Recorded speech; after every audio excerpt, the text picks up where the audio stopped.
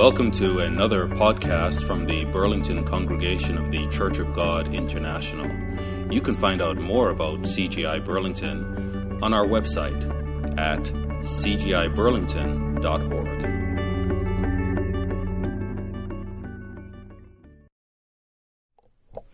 Well, hello everyone. This is Adrian Davis, one of the pastors out of CGI Burlington.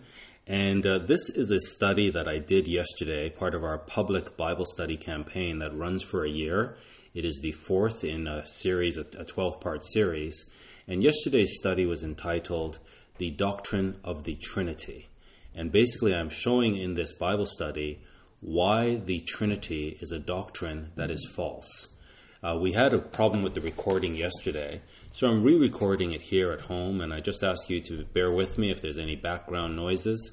But I had so many people requesting a copy of this study, if I could make it available after we presented yesterday, because there is such an interest in this topic.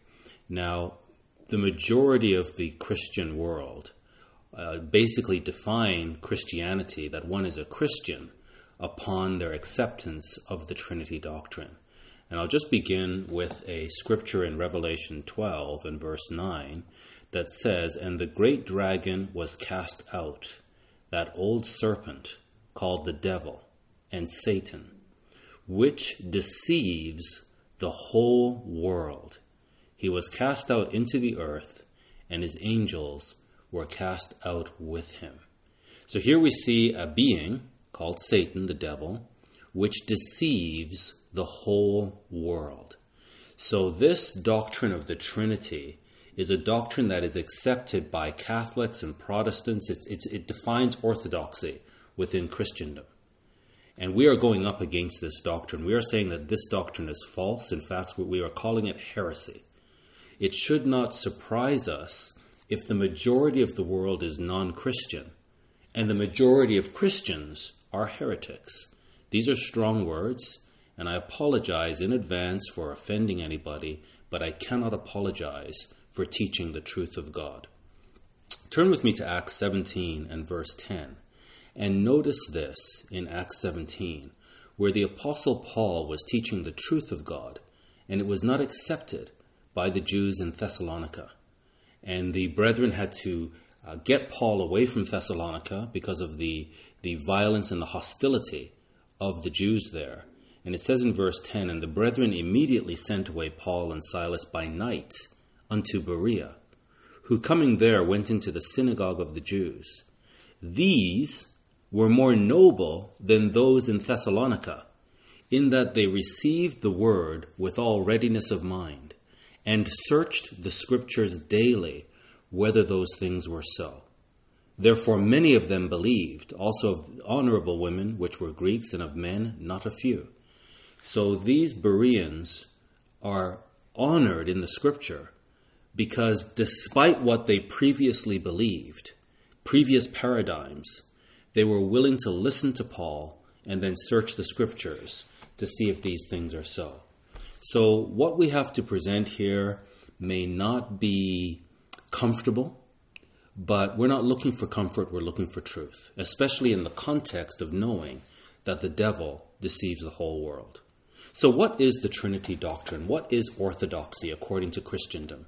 Well, orthodoxy is defined by something called the Athanasian Creed. And if you are a Christian, you are expected to recite this creed and agree to it. And if you don't agree to it, you're considered a heretic. So what is this creed? Let me read it for you, at least part of it. It's quite long, but let me give you the official definition of the Trinity, because most people don't really know what it is, and most people really do not pray to a Trinity. They don't think about a Trinity. They believe in God, but they say they believe in a Trinity. Here it is, the Athanasian Creed. "Whosoever will be saved." So this is about salvation. If you don't accept this, you cannot be saved. "Whosoever will be saved, before all things, it is necessary that he hold the Catholic faith, which faith except every one do keep whole and undefiled, without doubt he shall perish everlastingly. And the Catholic faith is this, that we worship one God in Trinity, and Trinity in unity, neither confounding the persons nor dividing the essence. For there is one person of the Father, another of the Son, and another of the Holy Ghost. But the Godhead of the Father, of the Son, and of the Holy Ghost is all one, the glory equal, the majesty co-eternal. Such as the Father is, such is the Son, and such is the Holy Ghost. And the Father uncreated, the Son uncreated, and the Holy Ghost uncreated. The Father unlimited, the Son unlimited, the Holy Ghost unlimited. The Father eternal, the Son eternal, and the Holy Ghost eternal. And yet they are not three eternals, but one eternal. As also there are not three uncreated, nor three infinities, but one uncreated, and one infinite. So likewise the Father is almighty, the Son almighty, and the Holy Ghost almighty. And yet there are not three almighties, but one almighty. So the Father is God, the Son is God, and the Holy Ghost is God, and yet they are not three gods, but one God. So likewise the Father is Lord, the Son is Lord, and the Holy Ghost Lord, and yet not three Lords, but one Lord. For like as we are compelled by the Christian verity to acknowledge every person by himself to be God and Lord, so we are forbidden by the Catholic religion to say there are three gods or three Lords. The Father is made of none, neither created nor begotten. The Son is of the Father alone, not made nor created, but begotten. The Holy Ghost is of the Father and of the Son, neither made nor created nor begotten, but proceeding. So there is one Father, not three fathers, one Son, not three sons, one Holy Ghost, not three Holy Ghosts. And in this Trinity none is before or after another, none is greater or less than another, but the whole three persons and co-eternal, and co-equal, so that in all things as aforesaid, the unity in Trinity, and the Trinity in unity, is to be worshipped. He therefore that will be saved, let him thus think of the Trinity. So that's about half of the creed, and it goes on with some more what I'll call mumbo jumbo. No one understands this. There is not a person alive on the planet that can explain this. No one has ever been able to explain it. We are told, or rather I should say, we are intimidated. We are forced, we are compelled to accept this doctrine, which makes absolutely no sense and does not come out of the scriptures. It comes out of Greek philosophy. This is not describing the God of Israel. The God of Israel never describes himself as an essence.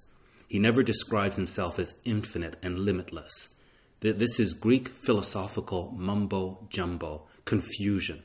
And what we're going to show in this Bible study, part of this series, You've Been Lied To, is to show you the origin of this doctrine. So this Bible study is going to lean very heavily on the historical record. How did we get here? How did we come to this doctrine? And then in the sermon that I'll do later, it's recorded now, it'll be part 2 of this series, it will show the true nature of the God of Israel. So first we will completely negate the Trinitarian doctrine, and then we will show you the true nature of God. Turn to Acts 6, verse 26, where it says here, in terms of, the Athanasian Creed says, you have to accept this confusion that no one can explain. There's a basic mathematical logical principle that says, if A equals B and B equals C, then A equals C. This is reality. This is truth. If A equals B and B equals C, then A equals C. But here we're saying the Father is God, and God is the Son, but the Father is not the Son. And so one is not the other, but one is this and one is not that, and nobody can explain this. It's complete confusion. Is this what the Bible says we have to accept, that we have to accept this confusion in order to be saved? Look at Acts 6, beginning in verse 26, where it shows where Paul and I believe it was Silas were jailed. And it says here, beginning in Acts 16:26, and suddenly there was a great earthquake, so that the foundations of the prison were shaken. And immediately all the doors were opened. So there's a miracle here where they were in jail and suddenly all the doors are opened and everyone's bands were loosed. And the keeper of the prison, awaking out of his sleep and seeing the prison doors opened, he drew out his sword. Like, there is no way he's going to face the Roman officials and say, I let these prisoners go. So he drew out his sword, and he would have killed himself. He would have committed suicide, supposing that the prisoners had been fled. But Paul cried out in a loud voice, saying, "Do yourself no harm, for we are all here." And let's begin by saying Paul is the most brilliant writer in the New Testament. This man had an incredible mind, and I certainly hope that the great theologians don't think that they are greater than Paul. And so Paul is going to be asked, what do I have to do to be saved? And let's see if he tries to explain Trinitarian mumbo-jumbo, confusion, or if he just makes it very plain what needs to be done to be saved. Acts 16, verse 28. But Paul cried out with a loud voice, saying, "Do yourself no harm, for we are all here." Then he called for a light and sprang in and came trembling and fell down before Paul and Silas and brought them out and said, "Sirs, what must I do to be saved?" This is the question. What do I have to do to participate in salvation? What do I have to do? What do I have to believe? And they said, "Believe on the Lord Jesus Christ, and you shall be saved, and your house." There is no mention here of Trinity. In fact, let me go further and say that had Paul began to teach a Trinitarian doctrine to the Jews in Berea or in Thessalonica or Jerusalem or anywhere where he was, he would have a lot of explaining to do. And there would be a tremendous amount of conflict and grief. He faced conflict and grief over circumcision. And we have to accept that he taught the Trinity and there was no conflict and grief recorded at all. Doesn't make any sense. So here he simply says, "Believe on the Lord Jesus Christ, and you'll be saved in your household." And they spoke unto him the word of the Lord and to all that were in his house. And he took them the same hour of the night. So here's what you should believe.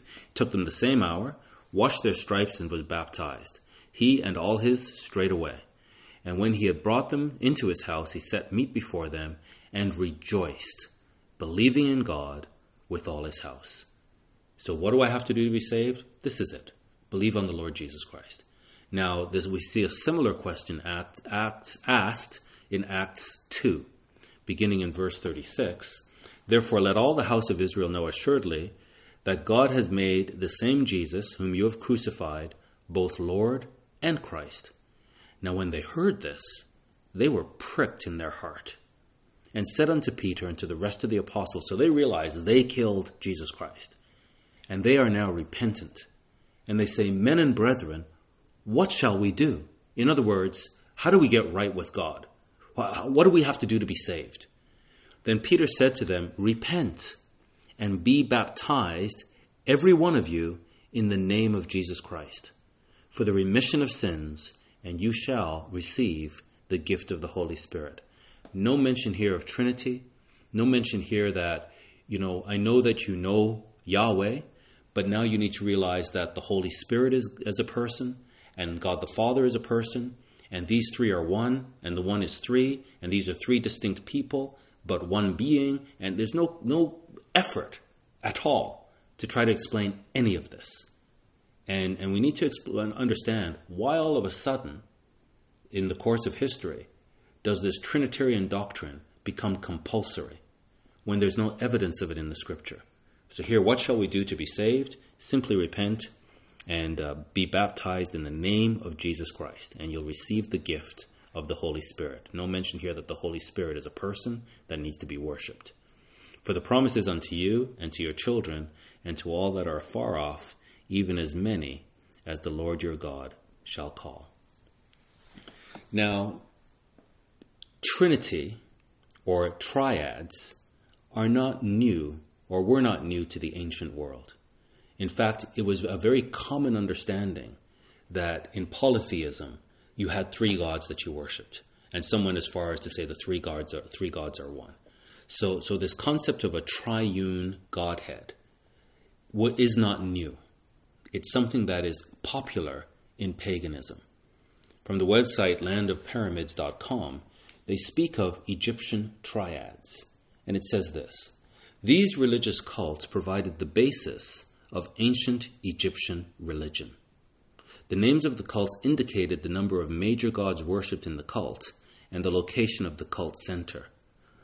Often, listen to this, often 3 favored gods were worshipped, which are referred to as a triad. This is ancient Egypt. And in ancient Egypt, they often worshipped 3 gods and referred to them as a triad. If you look in Wikipedia and look up the entry, triple deity, do a search in Wikipedia for triple deity. Here's what you'll find. A triple deity, sometimes referred to as a threefold, triple, triplicate, tripartite, triune, triadic, or as a trinity, is a deity associated with the number 3. So, a deity associated with the number 3. Listen to this. Such deities, or gods, are common throughout world mythology, all over the world. A triple deity, a triad, to be worshipped is common. This is common all over the world. The number 3 has a long history of mythical associations. Carl Jung considered the arrangement of deities into triplets an archetype in the history of religion. It is just something that is prevalent. All over in these pagan societies, we see this construct of a triad god or a triune god.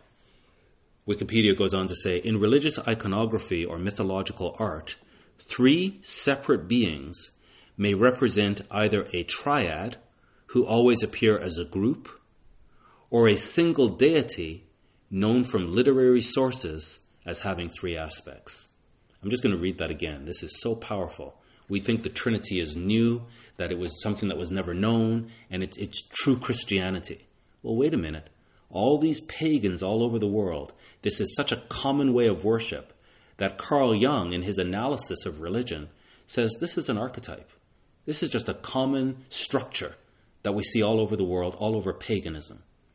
I'll read this paragraph again. In religious iconography or mythological art, 3 separate beings may represent either a triad, who always appear as a group, or a single deity known from literary sources as having 3 aspects. And then it goes on to show all the different types of triads that are worshipped. Now, this notion of a triad is something that comes also from Greek philosophy. Plato, in his writings, referred to as the ultimate God, as the good. So in his writings, there was this highest God that he called the good, and really saw the objective of life as being reconciled with the good. But this God was so high, so pure, so noble, that he had nothing to do with the material world. So there was another God underneath the great God called the demiurge, sometimes referred to as the Logos. And he, the demiurge, is the one that created the material universe, because the great God is too good to interact with matter. Underneath the demiurge is what he called the world soul. So the God, the great God, the good, the demiurge, and the world soul, a triadic construct in Greek philosophy. And this is how the philosophers taught about God, as the Greeks were coming out of all their Zeus and Hercules, and whether these Greek and Roman gods have different names, but they were coming out of this concept, realizing that these gods really didn't have the answer to life. And the philosophers now started to put together, particularly Plato, a construct to explain metaphysically what is going on, and came up with this triadic structure. Now, we must remember that the Greek philosophical thinking was spread all over the world by Alexander the Great. That he was a student of Aristotle, Aristotle was a student of Plato, Plato was a student of Socrates. And Alexander the Great was so inspired, he was a Macedonian, but he was so inspired by Greek philosophy and Greek culture that he took it and he conquered the whole world basically. He went as far as India with Greek philosophy. And Greek was referred to as Hellas, and that process was referred to as Hellenization. So Alexander the Great Hellenized the whole world. And with that, brought Greek thinking and philosophy to the whole world. It's very interesting that when you look at the history of Greek thinking, it really begins with a philosopher called Pythagoras. I shouldn't say begins there, but a pronounced beginning is with Pythagoras. There were some philosophers before him. But what he brought to Greek thinking was the notion that the spirit, anything spiritual is good, and anything material is evil. That thinking never left Greek thinking, Greek philosophy. From there, we have a number of philosophers that rise up until we see the great philosophers in Socrates, Plato, and Aristotle. And they all just accepted this notion as a given, that if something is spiritual, it's good, and if something is material, it's evil. And then that thinking has been spread throughout the whole world by Alexander the Great. This is a very, very interesting development, because what we have from the Hebrew scriptures is we have God making a covenant with Israel and speaking through Hebrew prophets. That covenant being then referred to as the Old Covenant, and when Christ comes and sheds his blood and starts a new covenant with Israel. And then the Apostle Paul takes this gospel truth and spreads it all over the world. Very interesting that God uses Paul, who was a Hellenized Jew, who spoke in the Greek language, the same language that Alexander the Great spread throughout the whole world, and now Paul is able to use this vehicle of Greek language to spread the gospel to the whole world. But it's very, very interesting that God stopped speaking to Israel around 425 BC. And for the next 400 years, he didn't speak to Israel. And it's in that period of God's silence with Israel that the Greek thinking comes to fruition and really comes to its culmination through Socrates, Plato, Aristotle, and then Alexander the Great. So by the time the gospel comes through Christ and then through the Apostle Paul, Greek thinking and Greek culture has been spread all over the world. And the Greek Koine language is being used all over the world. So that's great, because now the gospel can be spread in a common language that everyone understands to the whole world. But what's not great is there's going to be a clash of philosophies. That when the Jews are using the Greek language to communicate the gospel, that language, which is very capable of abstract thinking, it's a very powerful language, and it enabled the Greeks to really advance in their thinking above and beyond all of the other cultures in the world. So it's a very powerful language. But embedded in the language is the philosophy. And so when Paul comes along talking about the Logos, well, the Greeks already understand the Logos. That's in their philosophy. And so we're using the same words, but they have different meanings. There's a different meaning to the Hebrew mind of the Logos than there is to the Greek philosopher mind when he hears the Logos. And this is going to create a problem. And this is the basis of the Trinitarian, or the problem with the Trinity. Whether we are looking at the Godhead through the Hebrew mindset and worldview, or through the Greek philosophical mindset and worldview. Look at 1 Corinthians 15. 1 Corinthians 15, which is a chapter that's dealing with the resurrection. And for the Greek mind, for the Greek philosopher, this is a very difficult concept, because we know, if we're Greek, that anything that is material is evil. And so now we have God becoming a man. That's a concept that just the Greek mind cannot understand. Not only did he become a man, but he died, and he was resurrected, and he was seen to be a man again. So now we clearly see that God is interacting with the material world. And to the Greek mind, this is a very difficult concept. Look at 1 Corinthians 15 and verse 1. Moreover, brethren, I declare unto you the gospel which I preached unto you, which also you have received, and wherein you stand. So Paul speaking to the church in Corinth. By which also you are saved, if you keep in memory what I preached unto you, unless you have believed in vain. For I delivered unto you first of all that which I also received, how that Christ died for our sins, according to the Scriptures. So the Greek mind now has to reconcile these occurrences, this happening, with the Scriptures. If they accept the Scriptures, this happened according to the Scriptures. And he was buried, and he rose again the third day according to the Scriptures. And notice this, and that he was seen of Cephas, then of the 12. After that, he was seen above 500 brethren at once. So, where two witnesses are there, every word is established. Well, here, over 500 brethren, many of them Greek, saw Christ at once, of whom the greater part remain unto this present, but some are fallen asleep. After that, he was seen of James, then of all the apostles. So there is absolutely no doubt Christ came to earth. He died, according to the scriptures. After 3 days and 3 nights in the grave, he was resurrected, and he was seen by over 500 brethren. And if you don't believe me, many of them are still alive to this day. And you can get them all together and they'll tell you what they saw. So the Greek mind now has to reconcile the fact that Christ was a man, that he died, rose again, and interacted with the material world. This is no small controversy, no small challenge to the Greek philosophical mind.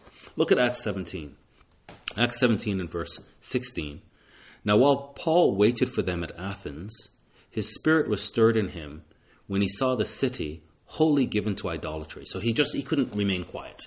He's looking at them and they're just full of idolatry. He's got to preach the gospel. So his spirit was stirred within him. Therefore he disputed in the synagogue with the Jews and with the devout persons, and the market daily with them that met him. So he's constantly going in there and disputing with both the Jews and the Greeks. Then certain philosophers, notice the Greek philosophical mind now is going to confront the gospel. Then certain philosophers of the Epicureans and of the Stoics encountered him. And some said, "What will this babbler say?" And other some, "He seems to be a setter forth of strange gods, because he preached unto them Jesus and the resurrection." This was a problem for the Greek mind, that God would come to earth and interact with matter. And not only that when he died, it wasn't that the Greek mind believed that there was an immortal soul inside the human body, and that soul was spirit, and it was good. And the body was evil. And so men had evil cravings because of the body. But when they died, this immortal soul would be released and go back to heaven. And Paul didn't preach that. Paul preached that Christ died, and he was dead for 3 days and 3 nights. And then he was resurrected and interacted with the material world. So they were just like, this is weird. We know we have the truth. And what this man is teaching sounds bizarre. So they thought he was the setter forth of strange gods because he preached unto them Jesus and the resurrection. And they took him and brought him unto Areopagus, saying, "May we know what this new doctrine whereof you speak is? For you bring certain strange things to our ears. Our Greek minds cannot grasp what you're saying. We would know, therefore, what these things mean. For all the Athenians and strangers which were there spent their time in nothing else, but either to tell or to hear some new thing." And this is significant as well. That the Greek minds, they just love this sort of speculative debate. And they love to hear new things and challenge and question each other and either tell something new or hear something new. And they love this speculation. This is going to be important later in terms of the roots of the Trinity. Dropping down to verse 32. And when they heard of the resurrection, so he begins explaining things to them, but when they heard of the resurrection of the dead, the Greek mind believes that the soul is immortal, it's spiritual. When you die, it's released from your body and it goes to heaven. So when Paul didn't teach that, he taught that the soul is mortal. And when people are dead, they're dead. And yet, there's a hope that they can be resurrected. And they'll be always embodied. They will always have a body. First a physical body, then a pneumatic body. And when he taught this to them, when they heard of the resurrection of the dead, some mocked. It was the most ridiculous thing they had ever heard. They just laughed. But others said, "We will hear you again of this matter." So Paul was making so much sense that even though he was making sense, many of them just laughed. They couldn't digest it. But others, his conviction, his logic, the clarity with which he spoke, even though it challenged their paradigm, they said, we want to hear you again. And verse 33, so Paul departed from among them. Notice verse 34. Howbeit, certain men clave unto him and believed. So some of these philosophers, they listened to Paul and they believed. Among the which was Dionysius the Areopagite and a woman named Damaris and others with them. So there were a number of these philosophers that accepted the gospel. Now, the church, the organized official church, says that its foundation is the church fathers. And the church fathers, it groups into two categories, what are called the apostolic fathers and the apologists. So the apostolic fathers are those men that either knew the apostles directly and associated with them directly, or there's an unbroken line between the men who knew the apostles directly and these fathers. These are called the apostolic fathers, and you can read their writings. They're available on Amazon, on the Kindle store. Some of them are free. Some of them are just a couple of dollars. Interesting reading. For the honor that's given to these men, they are quite weak in their theology, quite flat, quite very wanting. I'm completely unimpressed with their writings. Then there are the apologists. The apologists are the philosophers. And these are very well-educated men, very highly educated, highly schooled, intelligent men. Their thinking and their writing is very impressive. And they're called the apologists, not because they are apologizing for Christianity. The Greek word apologia actually means to give a defense. And so they were defending Christians. And basically what they were doing was trying to show the Roman authorities who were persecuting Christians. First they were persecuting them locally here and there, and then it became empire-wide, and it became systematic to stamp out Christianity. And Christians were being burned alive. Emperors would set Christians on fire in the evenings just so they could have light for their parties. They would feed them to lions. It was brutal. And the philosophers who had accepted Christianity basically put together a defense for their faith.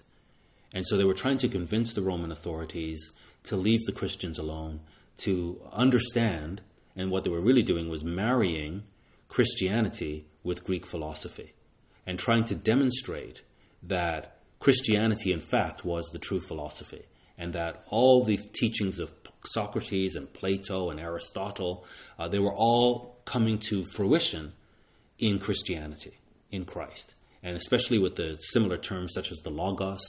We talk about the Logos in the Bible. Well, Greek philosophers were talking about the Logos for centuries. And so they were able to show, look, it's the same thing. Justin Martyr, in fact, is one of the most highly revered apologists. And he was a Platonic philosopher, steeped in Plato. And believed that Plato was a disciple of Moses and really pushed the integration. In fact, even after accepting Christ, he continued to be an authoritative philosopher and married Greek philosophy with Christianity. So the church's foundation is the apologists and the apostolic fathers. But notice in Ephesians 2, the true church has a different foundation. Ephesians 2, speaking to the Gentiles, beginning in verse 11, wherefore remember that you being in time past Gentiles in the flesh, who are called uncircumcision, by that which is called the circumcision in the flesh made by hands. So you're called Gentiles by the Jews, that at that time you were without Christ, being aliens from the commonwealth of Israel. So you Greeks were aliens from the commonwealth of Israel. What you need to understand is that we're not coming into Greek philosophy. You didn't have it right. You're coming into the commonwealth of Israel, and you have to give up the Greek philosophy and accept the commonwealth and the teachings of the God of Israel. So you were aliens from the commonwealth of Israel and strangers from the covenants of promise. And you'll notice with these Trinitarians, they don't understand the covenants of promise, and they don't teach this. Strangers from the covenants of promise, because the covenants are not with Greeks. They're with Israel, having no hope and without God in the world. And then dropping down to verse 19. Now therefore, you are no more strangers and foreigners, but fellow citizens with the saints and of the household of God. So we have accepted the Gentiles into Israel, and you're no longer foreigners. And verse 20, and are built upon the foundation of the apostles and the prophets, Jesus Christ himself being the chief cornerstone. Let's not read over this.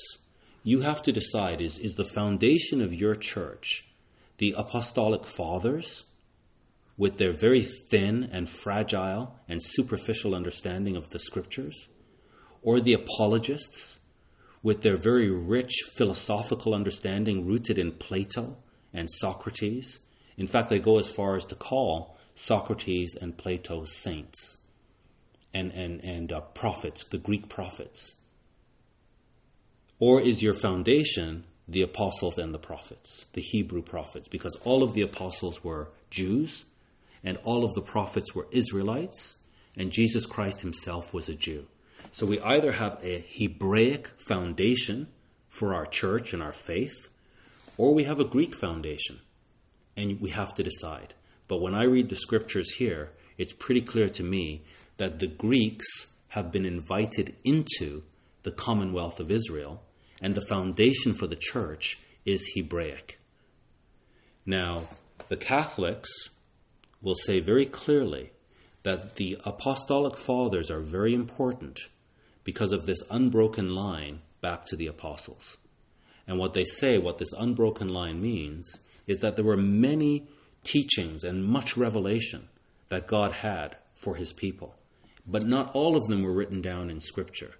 Many of them were passed on orally from the apostles to the apostolic fathers, and from one apostolic father to another. And they have this unbroken chain of revelatory communication from God through what they call the traditions, through the apostolic fathers. So they have both the scriptures as well as the teachings of the apostolic fathers. And they hold them up equally because both represent revelation from God. Now the Protestants, when they resisted and began the Reformation in the Middle Ages, they basically rejected this claim and said, sola scriptura. We only want to hear from the scriptures. And that was the right approach. They didn't mean it, because they in fact did accept, and this is how getting to the Trinity, they did in fact accept this tradition from the apostolic fathers. They shouldn't have, but they did. They accept the first 7 ecumenical councils, which is basically the decision that these men have a right, equal authority to the scriptures. But should we be impressed with an unbroken chain of communication back to the apostles? That's the question. And to answer that question, let's go to Acts 20. Acts 20. Acts 20, beginning in verse 25. This is the Apostle Paul. So we might have an unbroken line to the Apostle Paul. Should we be impressed with that?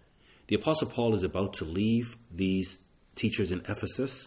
I believe, if I'm correct, he's on his way to Macedonia, but that might be incorrect. In any case, he's about to leave these elders in Ephesus. And in Acts 20, verse 25, it says, "And now, behold, I know that you all, among whom I have gone preaching the kingdom of God, shall see my face no more." So the Apostle Paul is leaving them. He's been with them, he's been preaching the kingdom of God, and now he's leaving. "Wherefore, I take you to record this day, that I am pure from the blood of all men." So, no one can accuse the Apostle Paul of not teaching the true gospel and the full truth of the gospel. He gave it to them all. He gave all of it to them. Verse 27, "For I have not shunned to declare to you all the counsel of God." I've given it all. "Take heed, therefore, unto yourselves, and to all the flock, over the which the Holy Spirit has made you overseers, to feed the church of God. This is your job. This is your function. Feed the church of God, which he has purchased with his own blood. So you make sure you feed the church of God, which he has purchased with his own blood. And again, this is speaking of Christ as God shedding his blood for the church. For I know this is what he knows. Should we be impressed with the fact that somebody personally knows the apostles or knew the apostles? Well, here's what Paul said. Here's his answer, whether or not we should be impressed. For I know this, that after my departing shall grievous wolves enter in among you, not sparing the flock. So there's going to be some people that are going to infiltrate the church and the leadership of the church, and they're not going to spare the flock. That's not all. Verse 30 goes even further. Paul tells them, also of your own selves, I'm speaking to you elders, of your own selves shall men arise, speaking perverse things, to draw away disciples after them. Therefore watch and remember that by the space of 3 years I cease not to warn every one night and day with tears. So Paul saw he was with them for 3 years. He was teaching them the gospel, the full counsel of God. And he could see there's going to be problems. While I'm here, I can withstand the heresy. And the Trinitarians are going to behave like and teach us that basically there was really no heresy, very little heresy until the 4th century. And then they had to come together and pull a creed together. Well, from the moment the gospel of the kingdom of God was being taught, there was heresy. There was resistance. There was opposition. There were false teachers. And the church has always had to withstand false teachers. And Paul is telling the elders here, you make sure that you feed the flock the truth of God. Because there's going to be people coming in that need to be withstood. And even of your own selves. And probably, some of the leaders were philosophers. Highly educated, very articulate. It's not a stretch of the imagination to say with a group of humble brethren that the more intelligent, the more articulate, that they would rise to leadership teaching roles. And Paul is saying, be careful. Of your own selves, you're going to have people arise teaching perverse things. So should we be impressed that somebody knew Paul directly? And just because he's left and they can say to us, well, I knew the Apostle Paul directly. And so we follow them anywhere, we accept whatever they say? Or do we read Paul's letter and say, well, I knew you knew the Apostle directly, but I don't really care. What I want to know is, what are you teaching? And how does that compare to what the Apostle taught? So let's not get hung up on the title Church Fathers. Let's instead examine what they're teaching. And let's not get hung up on apologists, Greek philosophers. Let's listen to what they're teaching and compare it to what the apostles actually taught. And it either agrees with the scriptures or it doesn't. And if it doesn't, we're going to say, just like the apostle warned, you're teaching perverse things, not sparing the flock. So, the apologists were doing something that is very practical. They were trying to save lives, and the way that they were doing this was syncretizing. So let's mix up the religion, let's blend it, let's soften it, let's make it more acceptable to society. Let's show that it really is just Greek philosophy. And that way, it'll be acceptable. Well, that's a problem. We're not to pervert the gospel of the kingdom. Even if it means we lose our lives, so be it. But we're not going to pervert the gospel of the kingdom. Colossians 2 and verse 6. Speaking of philosophy, Colossians 2 and verse 6. As you have therefore received Christ Jesus the Lord, so walk you in him. Stay true to what you've been taught. Rooted and built up in him and established in the faith. Our foundation is the apostles and the prophets. And you can call somebody a church father, an apologist. You can say that they're great men. Maybe they are great men, but they're not our foundation. Our foundation is the apostles and the prophets. And we're going to be established in their faith. as you have been taught. So we're going to stick to the teaching. Abounding therein with thanksgiving. It's such an incredible teaching. We're not going to mix it with Greek philosophy. Beware, lest any man spoil you through philosophy and vain deceit. So Paul warned us earlier that he knows this, that once he leaves, grievous wolves are going to enter in, not sparing the flock. And in fact, of their own selves, men will arise, speaking perverse things, to draw disciples away after them. So the perverse things they're going to teach are philosophical. It sounds right. It sounds intelligent. It sounds intellectual. It kind of, logos, demiurge, the good, spirit is evil, spirit is good, matter is evil. All these things were being taught. And Colossians 2 verse 8 says, beware, lest any man spoil you through philosophy and vain deceit. And just as this was written to the early church in Colossus, back in the first century, we today have to have the same level of awareness, the same scrutiny, the same caution when people are teaching us saying, this is what God says. We have to say, wait a minute, is this philosophy or is this the teaching of the God of Israel? And we're going to beware lest we are spoiled by people who will not spare the flock and are trying to seek a following for themselves. It's interesting with this philosophy that, as I mentioned earlier, the church actually refers to Socrates as Saint Socrates. Now, Socrates was a great man. He was a great thinker. Plato was a great man and a great thinker. Aristotle was a great man and a great thinker. And there have been these great thinkers, Thomas Aquinas, the other man, Augustine, John Calvin. These men are great, great thinkers. And in particular, Socrates was a profound thinker, very concerned about life and living a good life and encouraging the Greeks to be moral people. And Plato, very concerned about the meaning of life and how to explain this universe. Very, very deep thinkers. Aristotle, very profound logician, very strong in helping us understand how to think logically. Great, great men.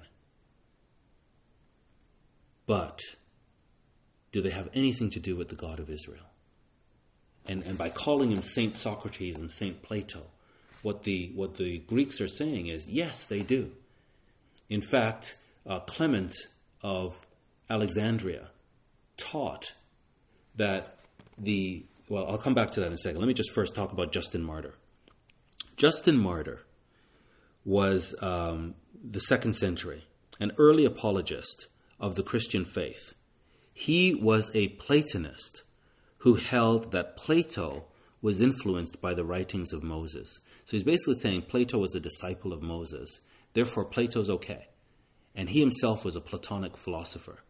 And he held that the Christian faith is the true religion anticipated by the early prophets and philosophers. So he was an ardent student of philosophy, both Stoicism and Platonism, and he continued to teach philosophy, these philosophies, even after his conversion to Christianity. Now, that's what I wanted to talk about. Clement of Alexandria had the same pattern of thinking. So Justin Martyr is basically saying, as an apologist defending the faith, he's basically saying that Christianity was being pointed to not only by the Hebrew prophets, but also by the Greek philosophers. And Clement puts a finer point on this. Clement of Alexandria, this is from the Early Church History 101, says Clement's first major work is entitled Exhortation to the Greeks. This is his first major work. And it is basically a call to the educated Greco-Roman society to hear the gospel of Jesus. So he had accepted Christianity, and now as an apologist, he's writing out, not to the common Greeks, but to the upper class, the philosophers, those in authority. And he's saying to them, you need to understand that Christianity is the true philosophy. So he wrote this book, writing, Exhortation to the Greeks. Many scholars say this is Clement's most graceful piece of writing. This exhortation is filled with numerous citations. Listen to this. It's filled with numerous citations, not from the Hebrew Scriptures. So he's explaining Christianity, but he's not using the Bible.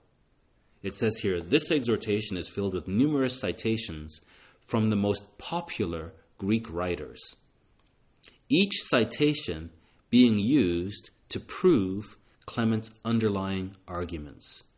This document reads like an anthology of Greek literature, and it is clear that Clement is not new to this literature. He is an educated man, and his use of Greek is of a high quality. This is amazing. So he is steeped in Greek philosophy, and he's using Greek philosophy and Greek literature to try to convert the upper classes, the educated, those in authority, to Christianity. And it reads like this exhortation. It doesn't read like Scripture. It reads like an anthology of Greek literature. He goes on to say, Greek philosophy was a schoolmaster to the Greeks, just as the law was a schoolmaster to the Jews to bring them to Christ. So the Jews had the law, and ultimately that was just pointing them to Christ. Well, in the same way that the Jews and the Hebrews had the law, we Greeks had the philosophers. And the philosophers were just schoolmasters. And so now we can take all of this philosophy because it is fulfilled in Christ. And what he's doing is he is setting up a way of thinking to look to the philosophers as equal, maybe even superior to, the prophets. And this is dangerous. And this is where we begin to see the church just completely lose its way. In fact, Clement of Alexandria is called Clement of Alexandria because he was schooled in Alexandria in Egypt. And this was, today we think of Rome. If somebody says, where's the head of the church? And if you're talking about the Catholic Church, people will say, well, it's Rome. Well, in the early first few centuries, Rome was nothing. Rome was not the head of the church. If in fact, if you had to say, where's the head of the church, you would either point to Antioch or most likely Alexandria, Egypt. Alexandria, Egypt had a phenomenal school that, today we might see somebody in Saudi Arabia sending their children to Harvard because of the reputation of the Harvard School of Business. So Alexandria was like this. People from all over the world would send their children or try to get themselves to Alexandria to study, because that was the height of education, and it had the biggest library in the world. All the literature was there. And many Jews, Hellenized Jews, because Alexandria was Hellenized, Alexandria after Alexander, many Jews were there, and a Jew called Philo in particular was there, who taught the Greek philosophers how to read the Bible allegorically. In other words, don't accept it for just what it says. You don't have to read it literally. You can allegorize, and everything can be symbolic. And so the philosophers learned from Philo how to interpret the Bible allegorically. And this way they could make it mean whatever they want it to mean, and they could make it match their Greek philosophy. Here in Wikipedia, speaking of the Alexandrian school, it says the name of the Alexandrian school is also used to describe the religious and philosophical developments in Alexandria after the first century. The mix of Jewish theology and Greek philosophy, it's a mix of Jewish theology and Greek philosophy, led to a syncretic mix of much mystical speculation. This is really, really important because it is the root of the Trinitarian doctrine. Let me read it again. The mix of Jewish theology, in other words, the Hebrew Scriptures, and Greek philosophy, Socrates, Plato, Aristotle, we're going to mix the Bible and Greek philosophy, led to a syncretic mix of much mystical speculation. The Neoplatonists devoted themselves to examining the nature of the soul and sought communion with God. The two great schools of biblical interpretation in the early Christian church incorporated Neoplatonism and philosophical beliefs from Plato's teachings into Christianity and interpreted much of the Bible allegorically. The founders of the Alexandrian school of Christian theology were Clement of Alexandria and Origen. And Origen in particular, brilliant man. He's one of the church fathers. In the end, he ended up a heretic, as did Tertullian and many of them. But brilliant man. But listen to this again. I have to read this again. The two great schools of biblical interpretation in the early Christian church incorporated Neoplatonism, modern Platonism, and philosophical beliefs from Plato's teachings into Christianity. So Alexandria was the center of the church. And what they were doing in Alexandria was incorporating Platonic thinking and Greek philosophy into Christianity. And they interpreted much of the Bible allegorically. So we can actually throw the Bible out the window and make it mean whatever we want it to mean and make it match Greek philosophy. The Erdman's Handbook of the History of Christianity says of Tertullian that he drew upon the philosophy of Stoicism for much of his language. And Tertullian is the one that gave us the word Trinity, or Trinitas in the Latin. And he was so brilliant, in fact, I think he invented some 600 words, that the language was too small for him, and he had to create words. And one of the words he created was Trinitas, and in English, Trinity. And he described the Godhead as matching this Platonic way of thinking of the good, the demiurge, the logos, and then the world soul. And used that to create this Trinity, but he himself would be considered a heretic according to the Athanasian Creed, because he did not see them as equal. He saw Christ as subordinate to the Father and the Spirit as subordinate to both Christ and the Father. Now, this is all important because these churches in Alexandria and where the gospel was originally preached are where the Greek philosophers were thriving. The other churches in the West basically came into Christianity because they were told by Constantine, Christianity is now the state religion. And so, if you want to get anywhere in life, if you want to get anywhere in your career, you need to be Christian. So the West, a very, very different approach to Christianity than the East. And we saw earlier in Athens, the philosophers just loved to get together and hear something new or teach something new, and they were constantly philosophizing. Well, the head of the church is Alexandria, and they're being all educated here in Alexandria, and they're into philosophy and marrying Christianity with Greek philosophy. And they're hearing some new thing and teaching some new thing. Look at 1 Corinthians 1 and verse 22. 1 Corinthians 1 and verse 22, and then we're going to get into the root and the origin of the Trinity.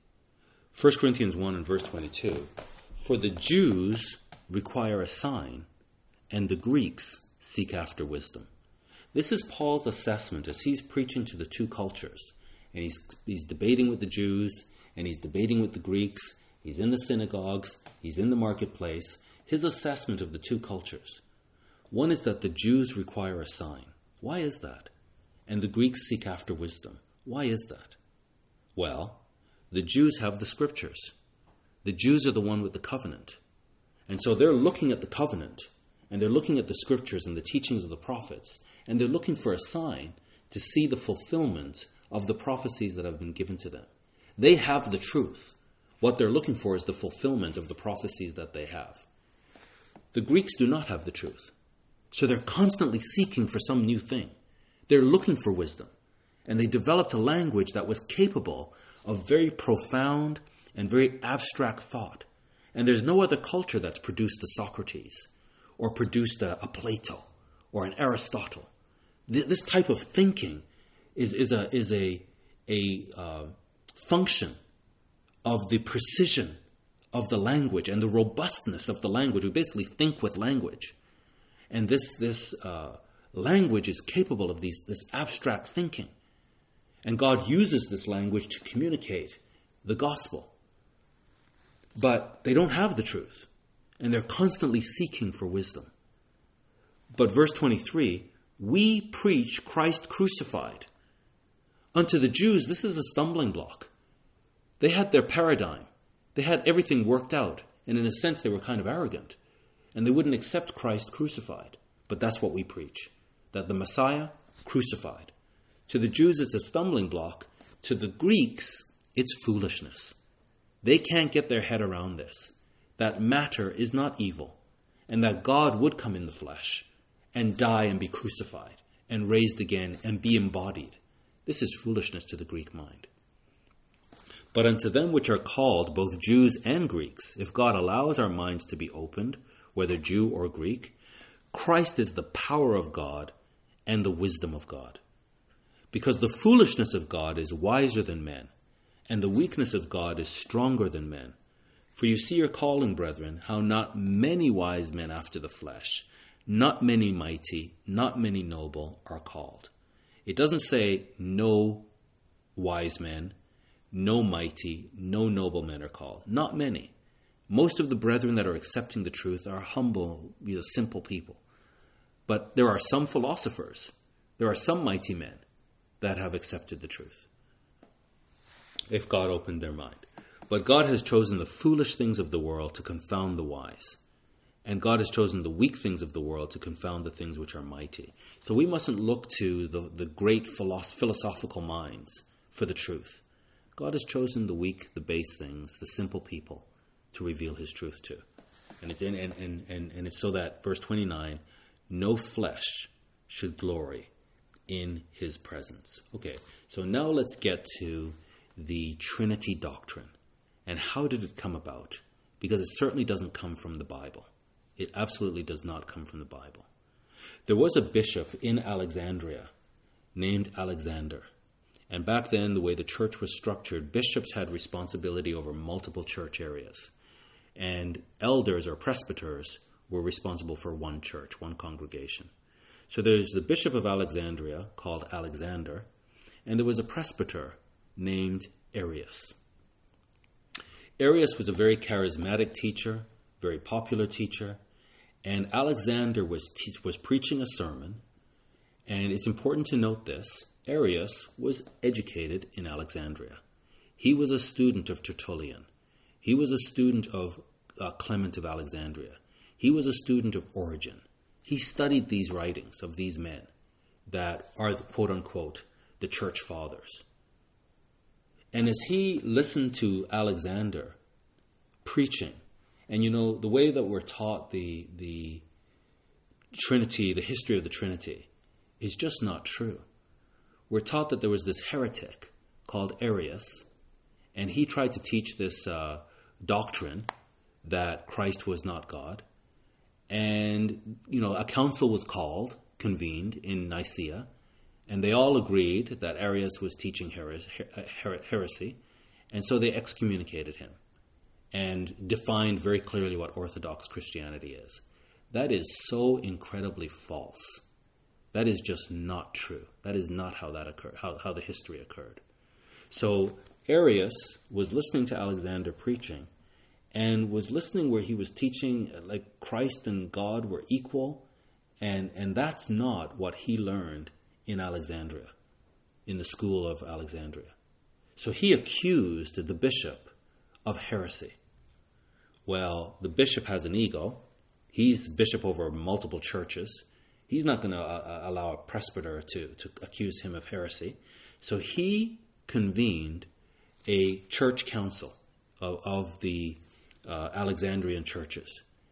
And he charged Arius with heresy. And he excommunicated Arius. Well, Arius went to Nicomedia and went to the bishop of Nicomedia, a man called Eusebius, and appealed for help. Explained to him what he was teaching and how it was in accordance with the church fathers, and what Alexander was teaching and how it was heresy. And Eusebius of Nicomedia agreed with him. And he accepted Arius, and he excommunicated Alexander. So Arius now is feeling much more confident. He started to go out and preach his teaching. And as I mentioned earlier, he was a very charismatic man. And in fact, he was poetic. He was very good at writing songs. And he put his doctrine to music, very popular music that people could easily recite. And it would say things like, I think some of the wording would go something like, if you want to know the doctrine of the Logos, I can serve it piping hot. The Christ is the Logos, and there was a time when he was not. And he would have these sort of lyrics like this that were very simple to remember, and people would begin singing this thing, and his doctrine spread all over Alexandria. And what ensued was a bitter conflict between Arius, the presbyter, and Alexander, the bishop. And it engulfed all of Alexandria into this very intense conflict. It became a violent conflict. Well, Constantine, the emperor, who had just recently united the whole empire, because before him, Diocletian, as the emperor, divided the Roman Empire. It was getting so large and unwieldy that he divided it into 4 parts, an east and a west, and each would have an Augustus, and under the Augustus, each would have a Caesar. And they would then co-rule the empire. Well, that was a disaster, because instead of a very easy transition and succession that if the Augustus died, the Caesar could just naturally take over, there was just plotting and intrigue and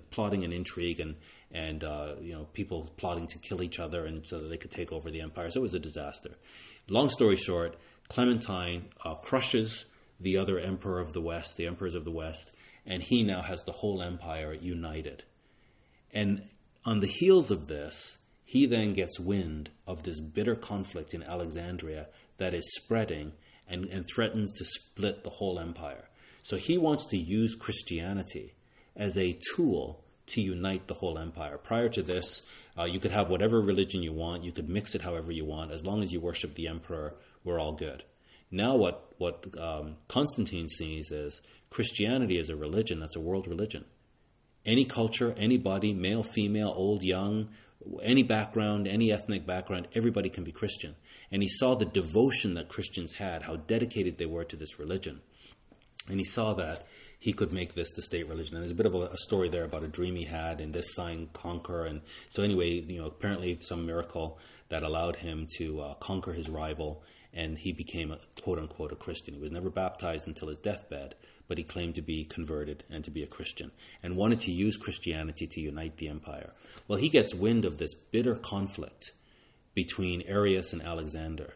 And what the Christian theologians and historians are trying to teach us is that he immediately called a council to get to the bottom of it, to identify the heresy, and to excommunicate Arius as a heretic.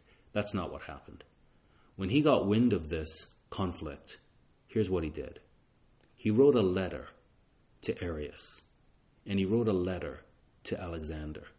And this is what the letter said. Having inquired faithfully into the origin and foundation of your differences, I find their cause to be of a truly insignificant nature, and quite unworthy of such fierce contention. In other words, whether Christ is a creation, a created being, or whether Christ is God, you guys shouldn't be arguing about this. I've looked into it, and it is truly insignificant.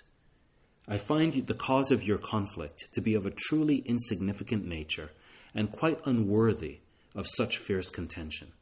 It was wrong ever to propose such questions as these, or to reply to them when propounded. So here's the most powerful man in the world writing to these people and saying, what you're arguing about is stupid. It's meaningless. It's insignificant. Stop it. The problem was it had gone beyond them. It was people were fighting in the streets over this. And so writing them a letter, it was too late. Too little, too late. But make sure we're clear here. Constantine didn't care. Not only did he not care what the conflict was about, he thought it was truly insignificant. Well, because this thing was still erupting and threatened to erupt the whole empire, in Nicomedia, Arius was accepted, but in Alexandria he was rejected. Constantine had the idea now to call an ecumenical council. Ecumenical means general. So he would pull all the bishops of Christendom together, of the empire. All of them will come together, and decide this matter once and for all. Because what he cannot have is he cannot have the empire being disrupted and split and disunited over this doctrine. So we need everybody believing the same thing. So he calls this ecumenical council, the first ecumenical council, and he invited all the bishops in his empire. And not only them, but they could bring 2 presbyters and I believe 1 or 2 assistants. And it would be all expenses paid. So just get here. I'll cover all of your expenses. Of all the bishops, and there were some 600 or 700 of them, only 300 came, just over 300. And of those 300 that came, only 7 came from the West. The Western Church really didn't see the issue. They were like Constantine. This is insignificant. But in the East, it was more significant. And also there was an issue around the Passover that had to be addressed at the Council at Nicaea. So some were keeping the Passover. Others wanted to no longer keep it, but keep Easter. And there were some organizational, structural issues that needed to be addressed. Which churches should be the head churches, which bishops should be more important than other bishops. And so there were a number of other issues that were on the agenda. So that the Eastern Church, the Eastern bishops cared about these things. The Western bishops didn't care and didn't show up. So out of over 300 bishops, only 7 came from the West. This question of whether or not Christ was God just wasn't that important. But to the East, where most of the philosophers were, the Greek philosophers, this was important, and they wanted to get to the bottom of this. Now, these men that came together, we have this view, or we're taught this view that, these righteous bishops, these holy bishops came together, and they sat and they talked and they explained each side of the issue to each other, and they searched the scriptures, and as holy men, they wanted to get to the bottom of what the scriptures really say so that they could define orthodoxy and then tell everybody else what Orthodox Christianity is. Well, the historical record shows something different. The historical record really shows these guys were like the mafia. It's like organized crime, gangsters who happen to be philosophers. So think of mafia, an intellectual mafia, who are using religion to advance their power and advance their careers. And when they come together, it's not, oh, brother, what's your view on this? Okay, well, this is how I see it. What does the scripture really say here? They are arguing. They are fighting. There's fist fights. It's a very ugly council. And what's also interesting, this same Constantine, who basically said this is insignificant, he not only called the council of these quote-unquote bishops and theologians, but he himself participated in it. Well, that's really interesting. When the most powerful man in the world, the man who is ruling the world, participates in trying to define what we should believe as Christians, it's going to be very hard to go up against him. Maybe we would think of Saddam Hussein, who whenever there was an election, he would get 100% of the votes. Well, in the West, would we say, wow, the Iraqi people really love this leader? He must be a great leader. Or did we say, well, obviously they're intimidated. And it's quite clear.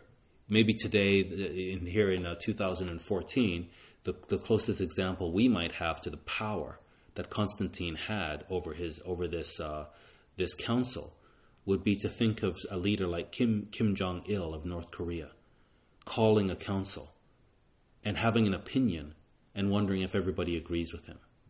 Well, I think everybody would agree with him. And that's basically what happened in this council with Constantine. That they were back and forth. In fact, what happened was the Arius position was presented by Eusebius of Nicomedia, because Arius was not a bishop, and this was a council of bishops. So the presbyters could come, but they couldn't vote and they couldn't present the case. So Eusebius of Nicomedia presented the case for Arius. He came out swinging. Now, most of the bishops there were not really clear one way or the other what they believed. There was a small percentage, about 20, that believed what Arius taught, and a small percentage, maybe around 20 as well, that believed what the Bishop Alexander taught. The rest really weren't clear, and they were willing to listen to both sides and see who says what.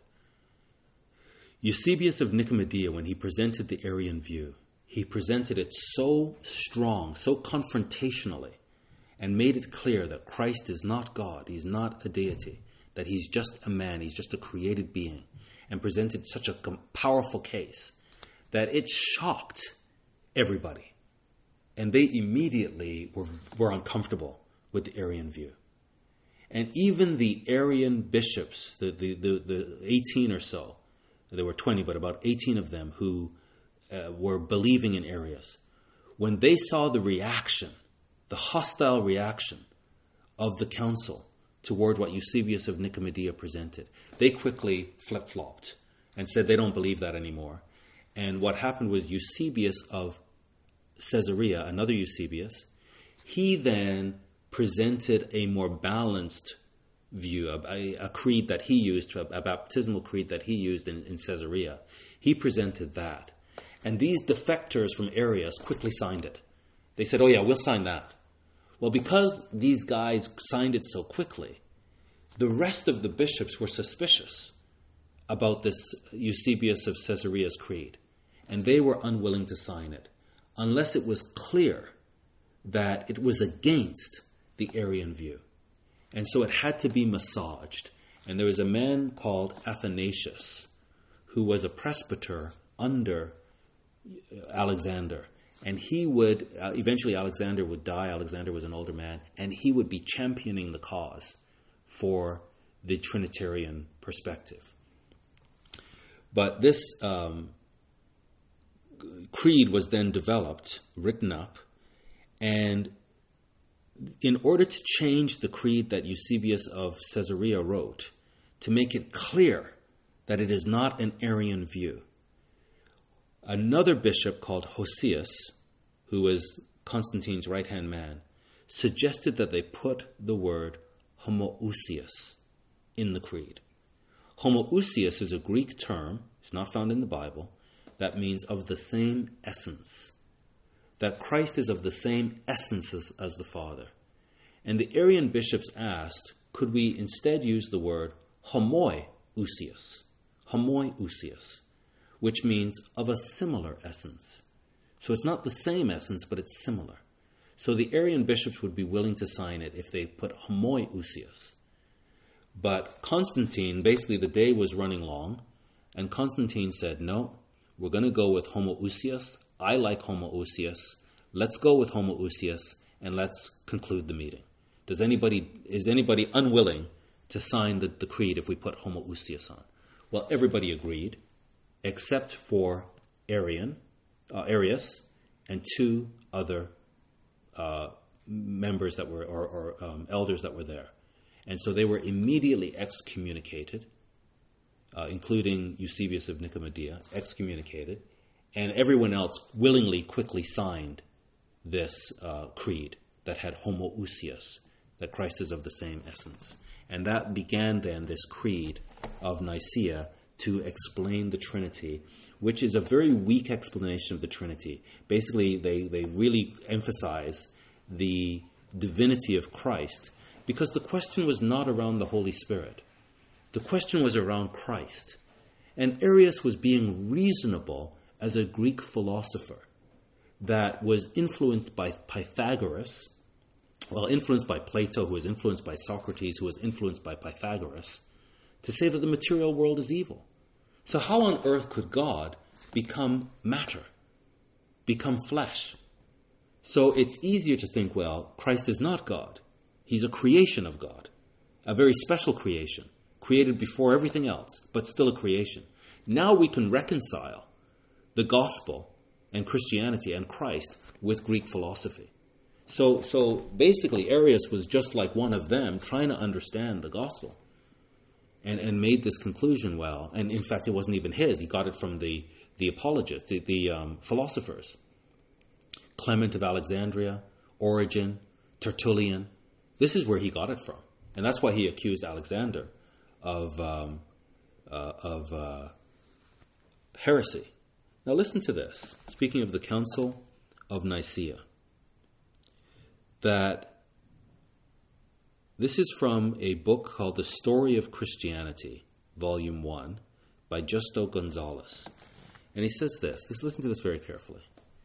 At first, the assembly sought to rebut Arianism through a series of passages of Scripture, but it soon became evident that by limiting itself to biblical texts, the council would find it very difficult to express its rejection of Arianism in unmistakable terms. So, in other words, they didn't know their Bibles well enough to reject what Arius was teaching.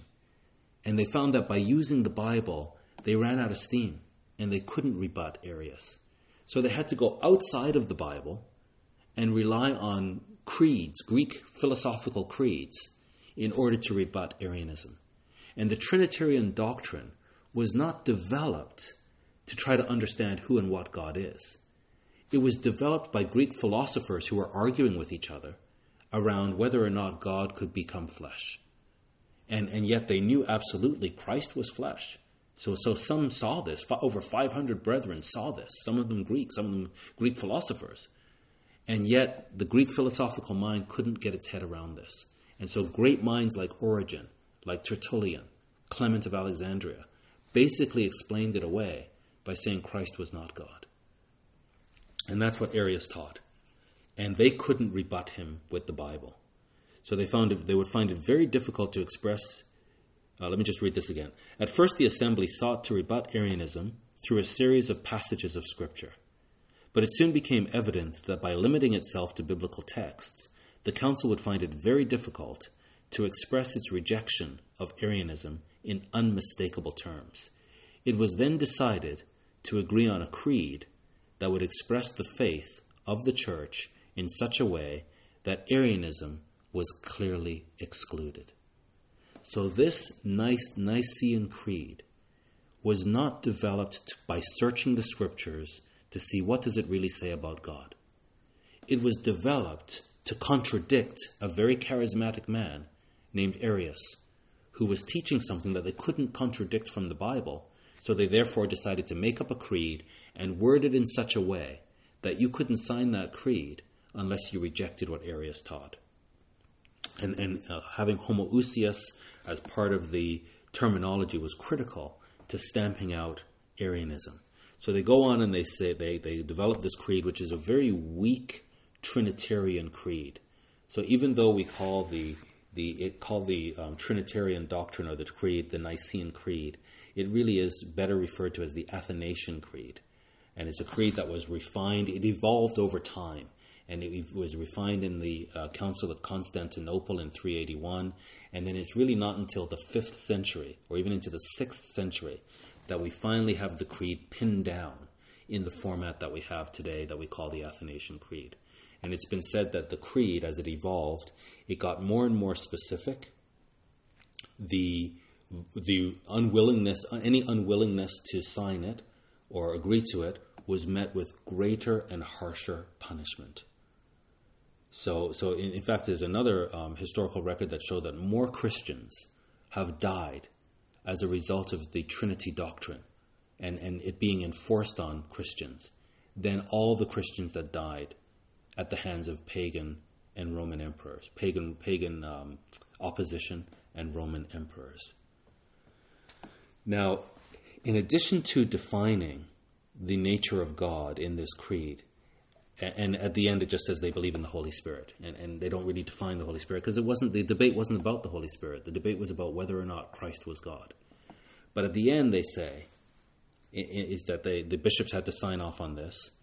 Those who say there was a time when he was not, i.e. Arius, those who say there was a time then when he was not, so anybody who agrees with Arius, and he was not before he was made, and he was made out of nothing, or he is another substance or essence, and again, the Hebrew Bible says nothing about God being an essence, that he is of another substance or essence, or the Son of God is created or changeable. So again, God can't be changeable in the Greek philosophy, or alterable, they are condemned by the Holy Catholic and Apostolic Church. So this hostile language that is associated with the Trinity doctrine, it's coming from ego. Alexander had a big ego. Arius had a big ego. They got into a big fight. Arius lost, and Alexander is basically sticking it to him. And Athanasius, after Alexander dies, this conflict will continue for another 6 decades. And Athanasius has a big ego, and he's going to stick it to Arius as well and all of the Arian followers.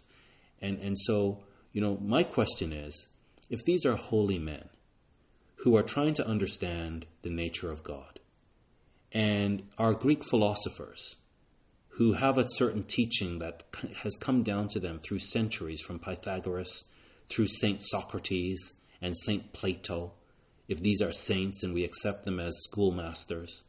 And Arius is basically just trying to reconcile the Bible to Greek philosophy. Why would you condemn, and you believe that when they die they go to hell and burn forever? Why would you excommunicate them and condemn them? Why instead wouldn't you exercise the most patience and loving concern and say, we need to help our fellow Christians understand the true nature of God?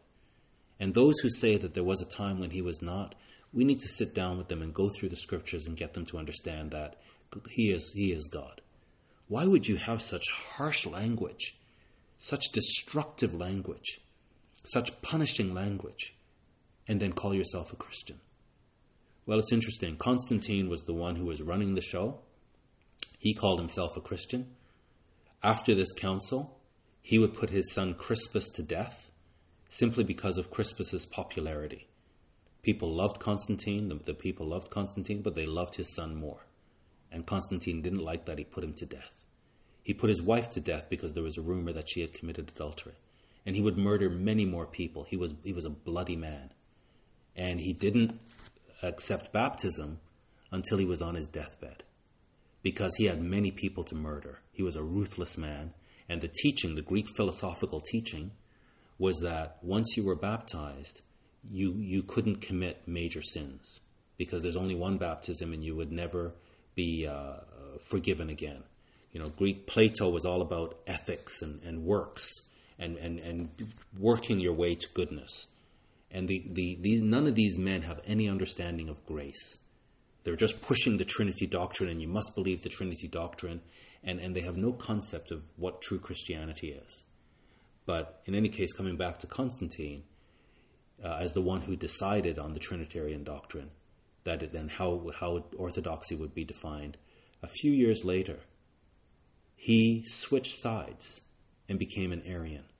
And on his deathbed, when he was on his deathbed and he finally wanted to be baptized, he called for none other than Eusebius of Nicomedia, the Arian bishop, the champion Arian bishop.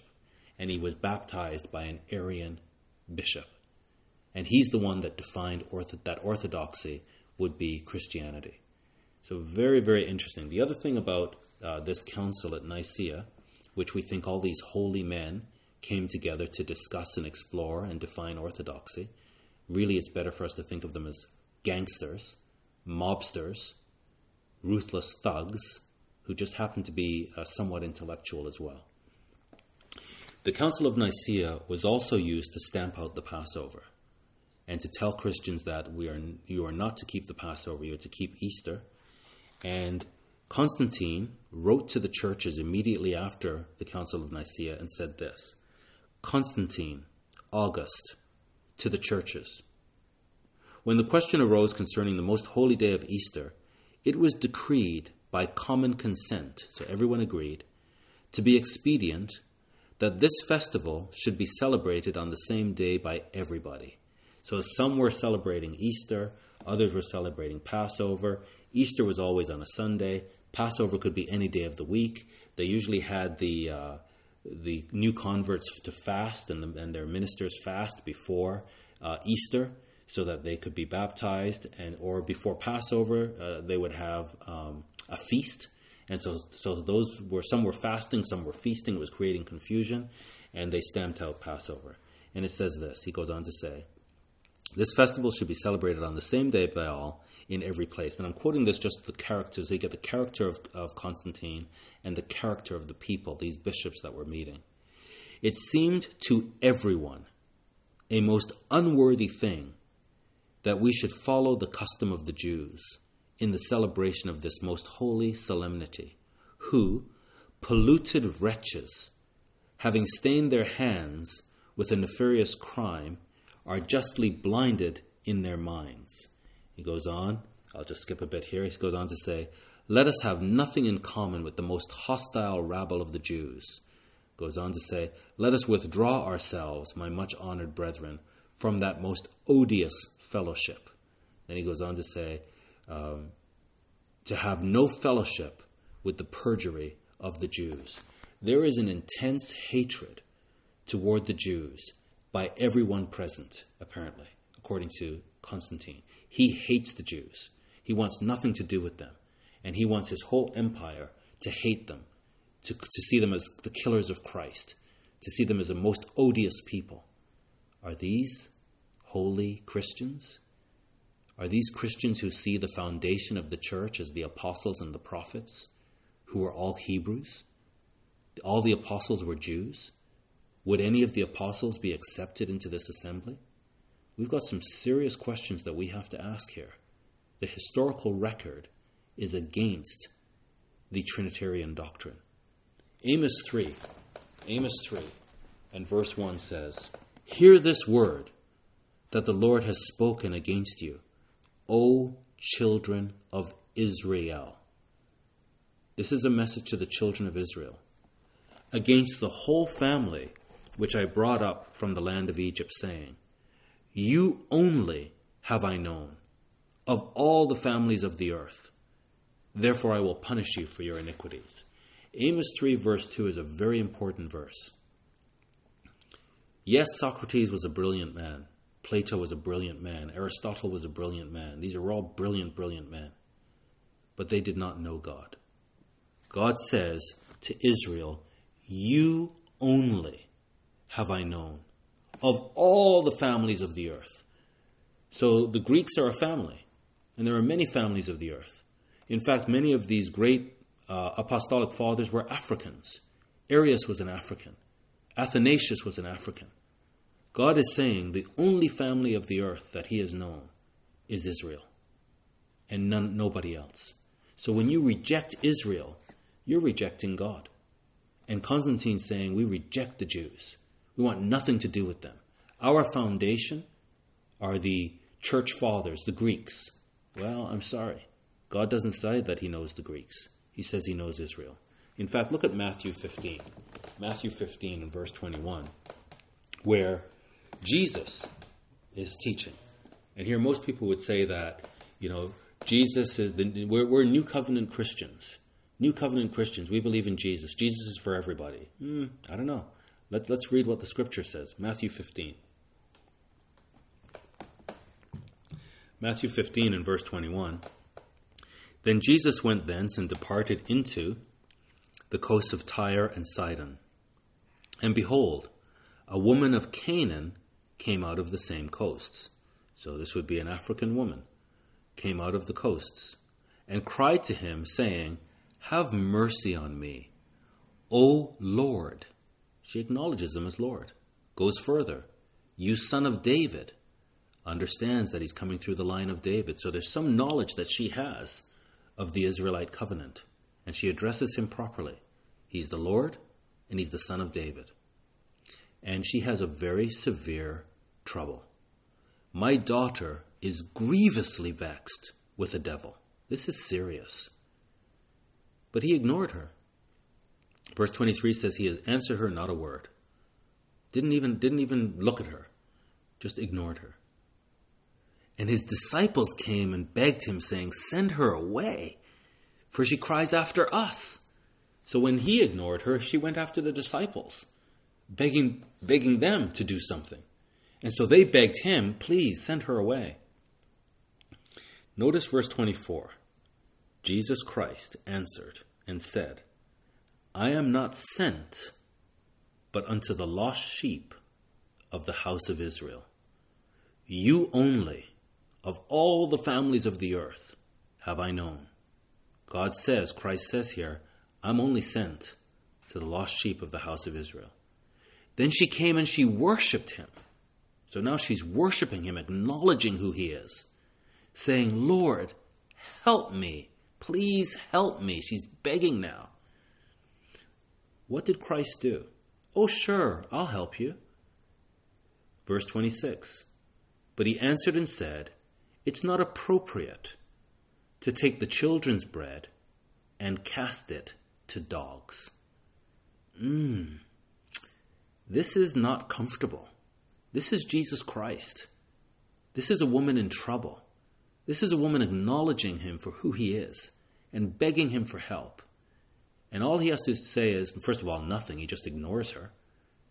And when she worships him and begs, then he finally speaks to her and says, it's not appropriate for me to give the bread for the children and give it to the dogs. He called her a dog. And basically all humanity are no better than dogs, unless we're in the covenant of Israel. And I'll talk about that in a little bit. Verse 27. And she said, that's true, Lord. Yet the dogs eat of the crumbs which fall from their master's table. Then Jesus answered and said to her, O woman, great is your faith. Be it unto you, even as you will. And her daughter was made whole from that very hour.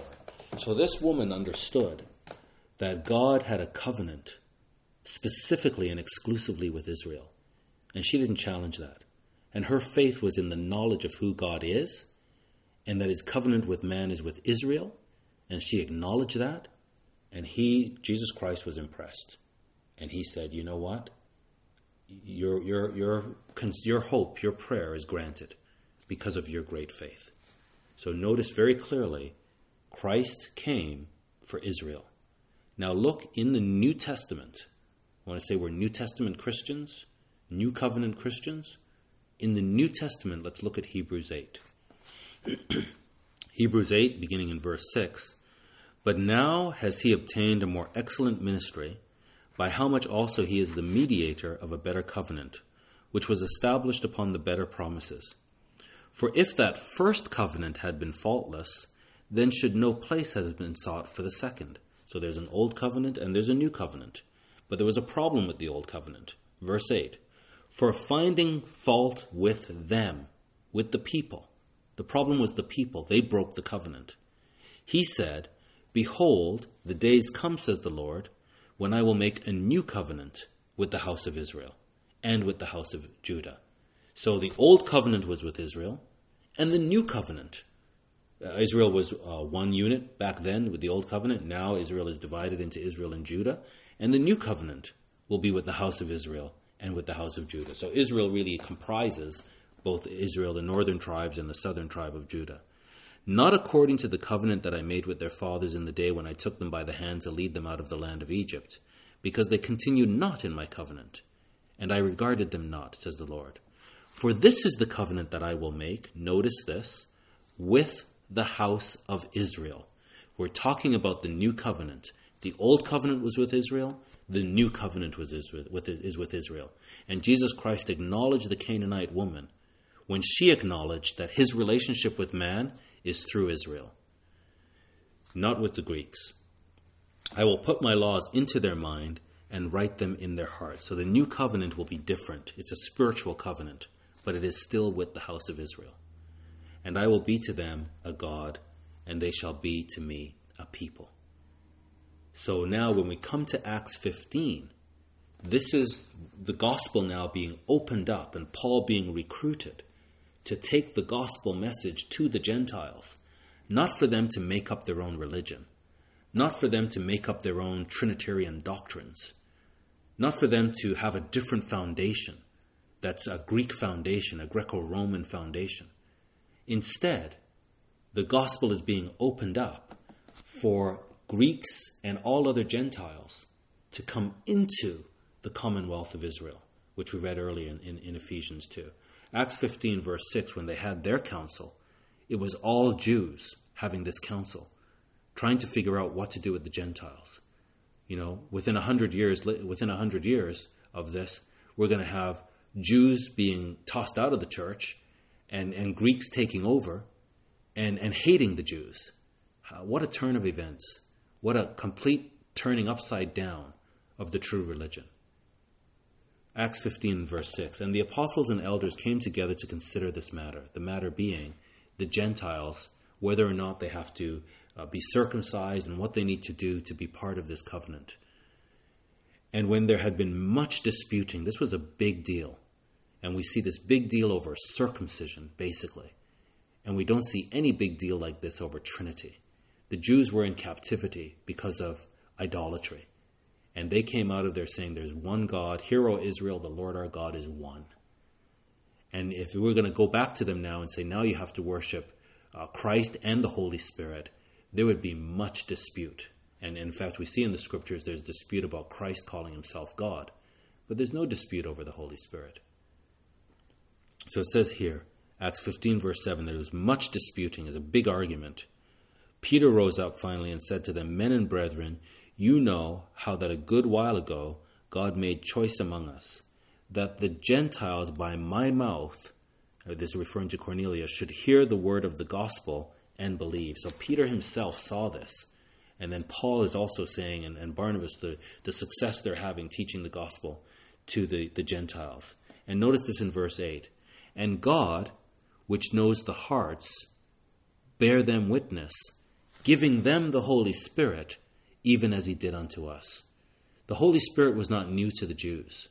They knew the Holy Spirit. They knew that that's how God activates and manifests his work and his plan in the world through the Holy Spirit.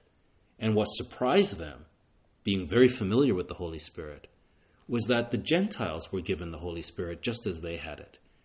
It wasn't like the Holy Spirit is a person that needs to be worshipped and God is a Trinity and these three are one and one is three. None of that. But what was shocking was that the Gentiles had the Holy Spirit, even as the Jews did, the Jewish Christians, and has put no difference between us and them, purifying their hearts by faith. And if you look at Matthew 1:18, speaking of the Holy Spirit, now the birth of Jesus Christ was on this wise, when as his mother Mary was espoused to Joseph, before they came together, she was found with child of the Holy Spirit. So if the Holy Spirit is a person, and Mary is found with child from the Holy Spirit, then we've been making a big mistake calling God the Father. We should be calling the Holy Spirit the Father, because he's a person apparently, and he's the one that impregnated Mary. Well, this is absolute nonsense. The Jews understood the Holy Spirit is the power of God, and it's how he works and activates his will in the world. So what I wanted to show you on this slide very quickly, you can look this over, how many councils, the Council at Nicaea did not solve this problem. That even though people were coerced, the bishops were coerced and forced to sign the creed at Nicaea, they still went on, many of them, teaching whatever it is they believed in the first place. A man convinced against his will is of the same opinion still. And so for the next 6 decades, there would be all kinds of controversy back and forth between whether or not Arian's view is the true view of the Godhead or the Trinitarian view is the true view of the Godhead. Now, both of them are completely false. It's just Greek philosophers arguing with each other.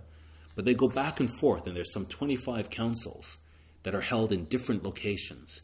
And the majority of them, because we're dealing with Greek-minded people influenced by Greek philosophy going back as far as Pythagoras, the majority of the councils rule in favor of Arius. It is a complete accident of history that the Trinitarian view became the Orthodox view, that the Catholic Church should really have an Arian view of orthodoxy, because this is the way most of the population, the bishops as well as the general population, this made more sense to them, that Christ was a very special creation, the first creation, but he was a creation, and he was not God. However, Theodosius, a Roman emperor, late in the 379 council, he became Athanasian through and through. And Athanasius is the one that took over from Alexander when Alexander died, and he became the champion of Trinitarianism, and he was like a bulldog. And we'll talk a little bit more about his character in a minute. But Theodosius, when he became emperor, he completely adopted Athanasian's view. So much so that he made it illegal to believe anything else. And not only did he exile people who didn't believe, he punished them. He punished them for believing anything other than the Trinitarian view. And so he managed to stamp out the Arian view and burned everything that Arius wrote.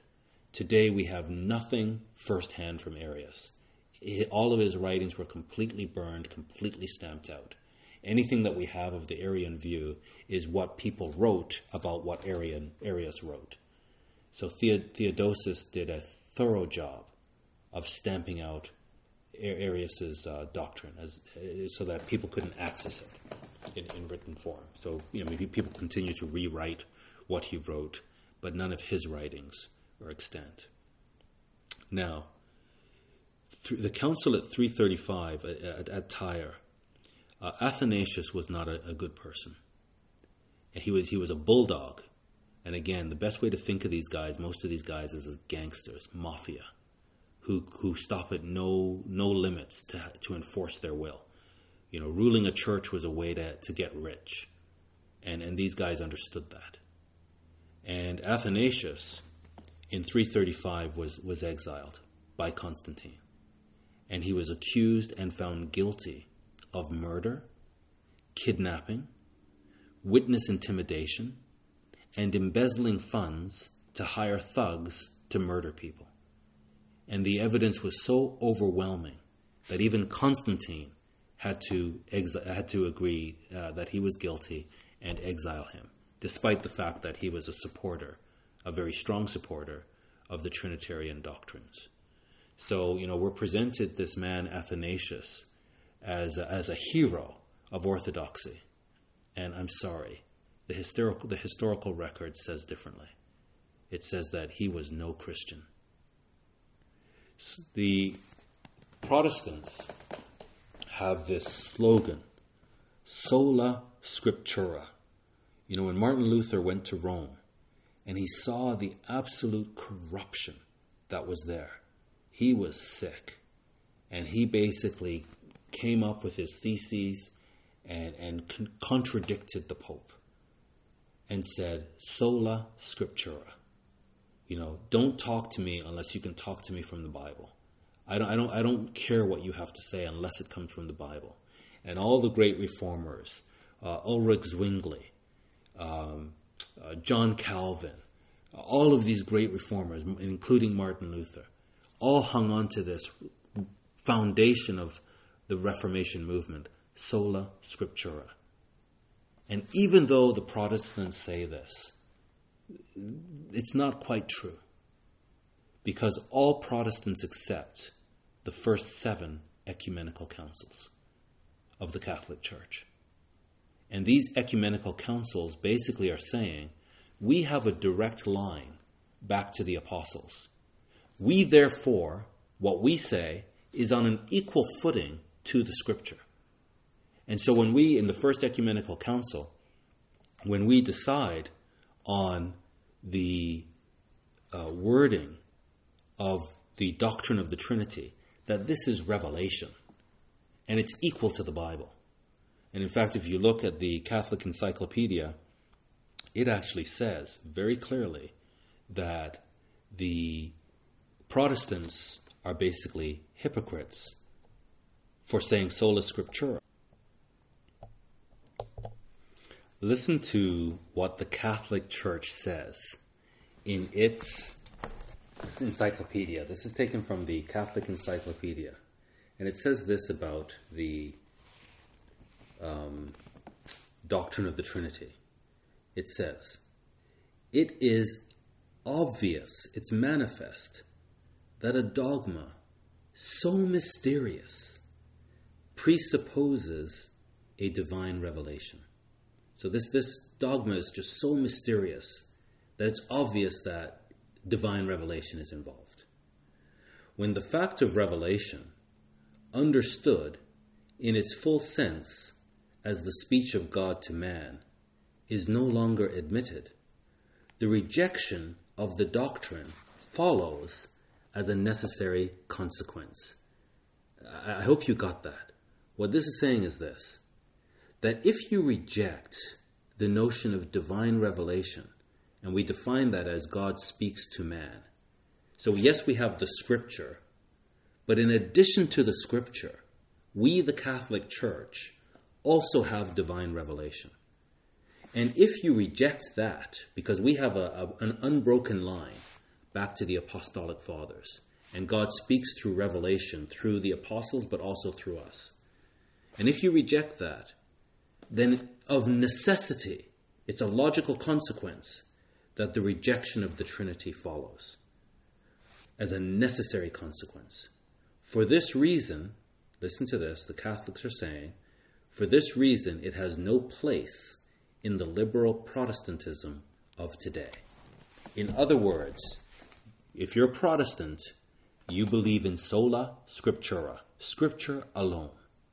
Well, if it's scripture alone, the Catholic Church is saying, don't even bother trying to prove the Trinity from the scriptures. Because we're the ones who made it up. And we didn't get it from the scripture. We claim it's divine revelation. That we got it from divine revelation. And so if you don't accept that we, the Catholic Church, have a direct line to God, and we have divine revelation, then you have to reject the Trinity doctrine. That's in the Catholic Encyclopedia. Anybody can look this up. So all of the Christian denominations that you see on this chart come from the root of the Roman Catholic Church. And their foundation, so whether you're Eastern Orthodox, whether you're Anglican, whether you're Oriental Orthodox, or you're part of the Reformation movement, all of these denominations come out of the Roman Catholic Church. And the Roman Catholic Church has rejected the Hebraic root of the church. That their root is the Apostolic Fathers, the revelation that comes through the unbroken line of the Apostolic Fathers, so that tradition is equal to Scripture, or even maybe superior to Scripture since it's up to date. And the apologists, the Greek philosophers. But the true church has as its foundation the Hebrew prophets and the Jewish apostles. So we have to decide, are we part of this branch of the Roman Catholic Church? Is that our root? Or do we really trace our roots back to the church, the early church, first century church of the Bible, which is a Hebraic church, a church rooted in the Hebrew scriptures? So again, let's go back to where we started, that the devil deceives the whole world. The majority of people on the planet are not Christians.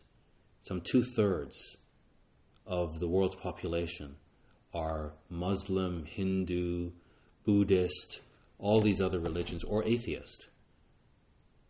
And the part of humanity that accepts Christ, the majority of them find their root in the Catholic Church, with a Greco-Roman version of Christianity.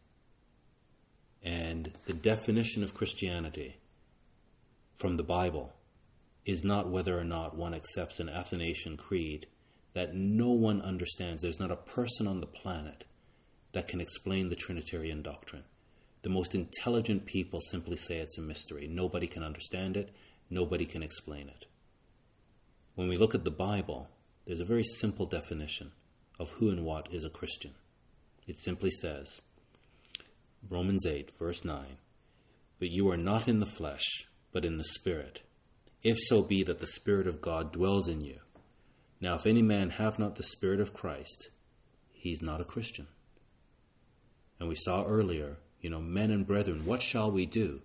Repent and be baptized in the name of Jesus, and you shall receive the Holy Spirit. That is the definition of a Christian, one who has received the Holy Spirit. not whether or not we accept and agree to and allow ourselves to be bullied and intimidated into the Trinitarian doctrine. So I hope it's very, very clear that the historical record shows very, very clearly that the Trinitarian doctrine does not come from the Bible. What we want to do, and what I do in the next message, so we really need to listen to these two messages together. So very first, completely discredit the Trinitarian doctrine. But now, who and what is God? There's a Unitarian view. So we know the Trinitarian view is not true. But there's a Unitarian view that says God is one, and therefore Christ is not God. And that's really what Arius was teaching. And there's also a Binitarian view that says that Christ is God, and that God and Christ are equal. The Holy Spirit is the power of God, but Christ and God, the Father, are God. And I want to show, and I do show in this other message, that that is also not true, not correct. And so we need to understand who and what is God. Please, if you've listened to this message and digested it, please listen to this other message, which we step back from history and we completely immerse ourselves in the Word of God to understand who and what is God.